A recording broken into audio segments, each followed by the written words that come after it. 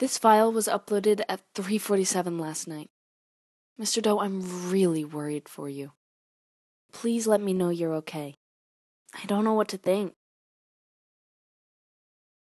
If you're just joining us, I don't know what to say except start from the beginning. This isn't your typical podcast.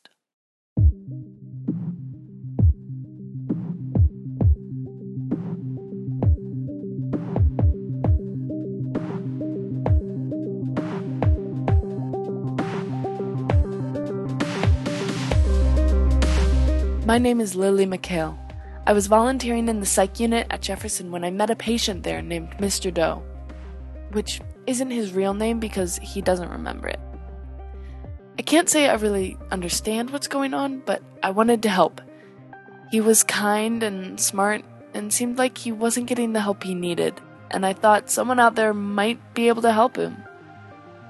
I set this up so he can connect with the world. His recordings automatically upload to my Dropbox, and then I add music and make it sound like a real podcast. And while I'm really excited, the point is that he needs help. His memory is messed up, and someone out there knows him. If you know anything that could help, please email me at lilymchale@gmail.com.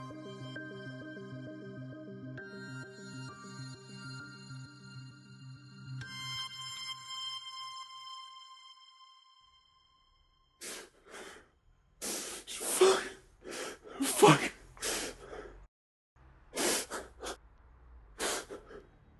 I need your help. I need you to be here, not just listening through the phone. I need you here in real life. The suits, they're here. They're everywhere. Do you understand? I can't get away from them. They'll be here any minute. This is probably my last chance to talk with you. I tried to lose them, but I'm no spy. I don't know what I'm doing. And they're everywhere. Penetrating everything. Their reach. The police, the government, the hospitals. They're probably scanning street cameras all over the city by now. What time is it? What? Oh, shit. Oh, I've been running for over an hour. Oh. I don't know what happened, what I was thinking. Today, or yesterday, it's been a crazy 24 hours. Whew. Oh, gotta catch my breath.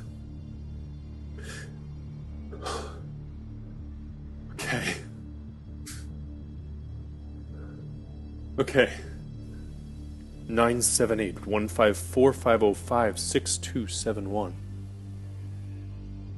Take that one off the list. It's an ISBN, an International Standard Book Number. It identifies books. The book, I know. It was the author. She's what mattered. A professor. Dr. Feng. Professor of Consciousness and Philosophy. What is that? Is that real? I should have seen it as a trap then. I went to see her late yesterday afternoon. I knocked on her office door and I went in. Then everything changed. I went from lost to found. She was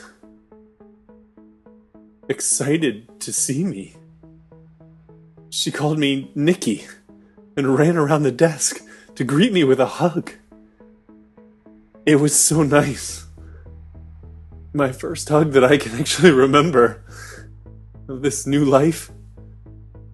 It was magic, and I didn't want her to let go. It's so easy to forget. Forget how simple and deep and satiating it is. Like a warm, fresh baked chocolate chip cookie for the soul. But I was scared to let my guard down. The pieces of my life haven't exactly been consistent, and I didn't want to freak her out, but she was great. Comfortable, smart, supportive. She saw through me right away. Saw that I was acting weird. She told me I looked like shit. She knew me. Not just knew my name or had bumped into me before. She was a friend from my old life. I told her something had happened and I was having a hard time remembering things. I wasn't sure if I could trust her, but I wanted to. It was the end of the day, so she took me to dinner. There were drinks. I don't know what happened. It all felt so normal. We talked for hours about her work, about fun times we had shared, about life. She never used the word. Will's word from the OBOD meeting? I listened for it, but it never came, yet she seemed to be talking about it the whole time. Her research on the overlapping philosophies around chi and prana and baraka and mana. She even tied it into the concepts of the soul in the Bible. Her hypothesis was simple. There was a consistent concept of a life force type energy that had been independently acknowledged in nearly every culture in existence. She was talking about Aurea. But why she hadn't just said that, I don't know. It was intriguing. And between that and the things she could share about me, my love of black espresso with a twist of lemon, a history of silly workout challenges like trying to get to 25 pull-ups at a time, and my often awkward, closed-off emotional state. I couldn't get myself to let the evening end. And it didn't.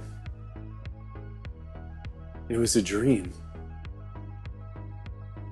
It was happiness and relaxation and contentment. A world where I wasn't running. When I was with her, I hadn't lost everything, and I could just be. Chat about unimportant things and enjoy food and wine and give cheers and smile. It was a memory that woke me. She was sprawled beside me in the bed, naked and stunning, in the most peaceful and innocent sleep. Was I having an affair? It felt familiar and welcomed, but it couldn't be. Where was the guilt, the regret? I didn't have time to give it any thought, though, because the dream, or the memory that had woken me was of her. It was of the past. The suits, hovering nearby, always watching her, always present in the stories she had told that evening. She was dangerous. Not because of her, but because they knew about her. They knew about her research and how she was on the cusp of releasing the concept of Aurea to the world. It's the same conspiracies that Will had rambled about at the Druid meeting, except she was too high profile to discredit, too popular to go missing. This was a university professor. And here I was with my guard totally down, sleeping in her home. Vulnerable and foolish. Oh shit.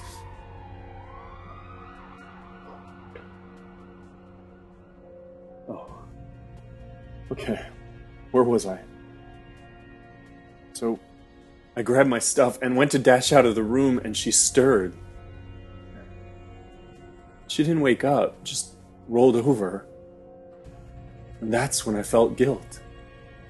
For abandoning her after our night. Our magical night. But that seems backwards, right?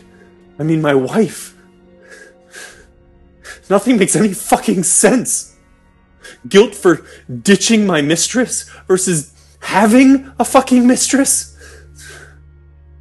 I ran and ran and just kept running and hiding, and I took a cab once, but that seemed too risky, and so I got out and just kept running. I saw a couple of them. They slipped up, lurking in the shadows, thinking they wouldn't be noticed, but they're like cockroaches. If you see one, there's 100 more hiding behind the walls. They're not always in suits, but they're always watching, pretending not to be. Fuck. I should keep it down.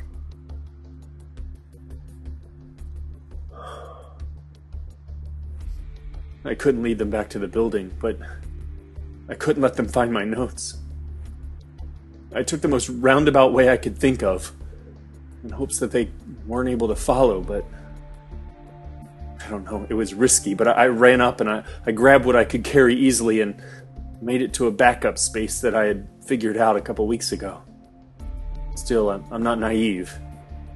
They'll probably be here any minute.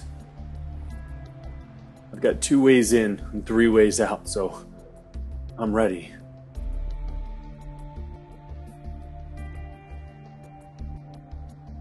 I don't hear anything or see anything. What are they waiting for? Shit. Listen to me. You'd think I want them to show. What the fuck am I doing?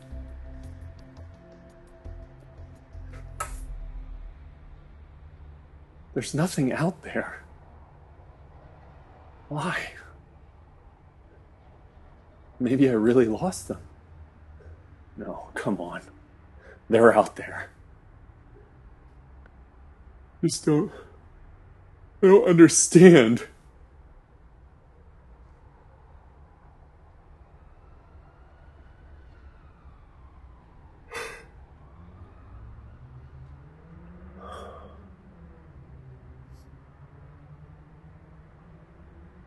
Where are they?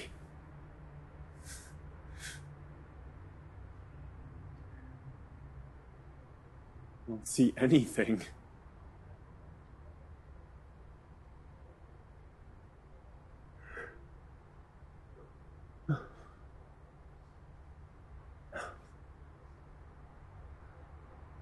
I know they saw me.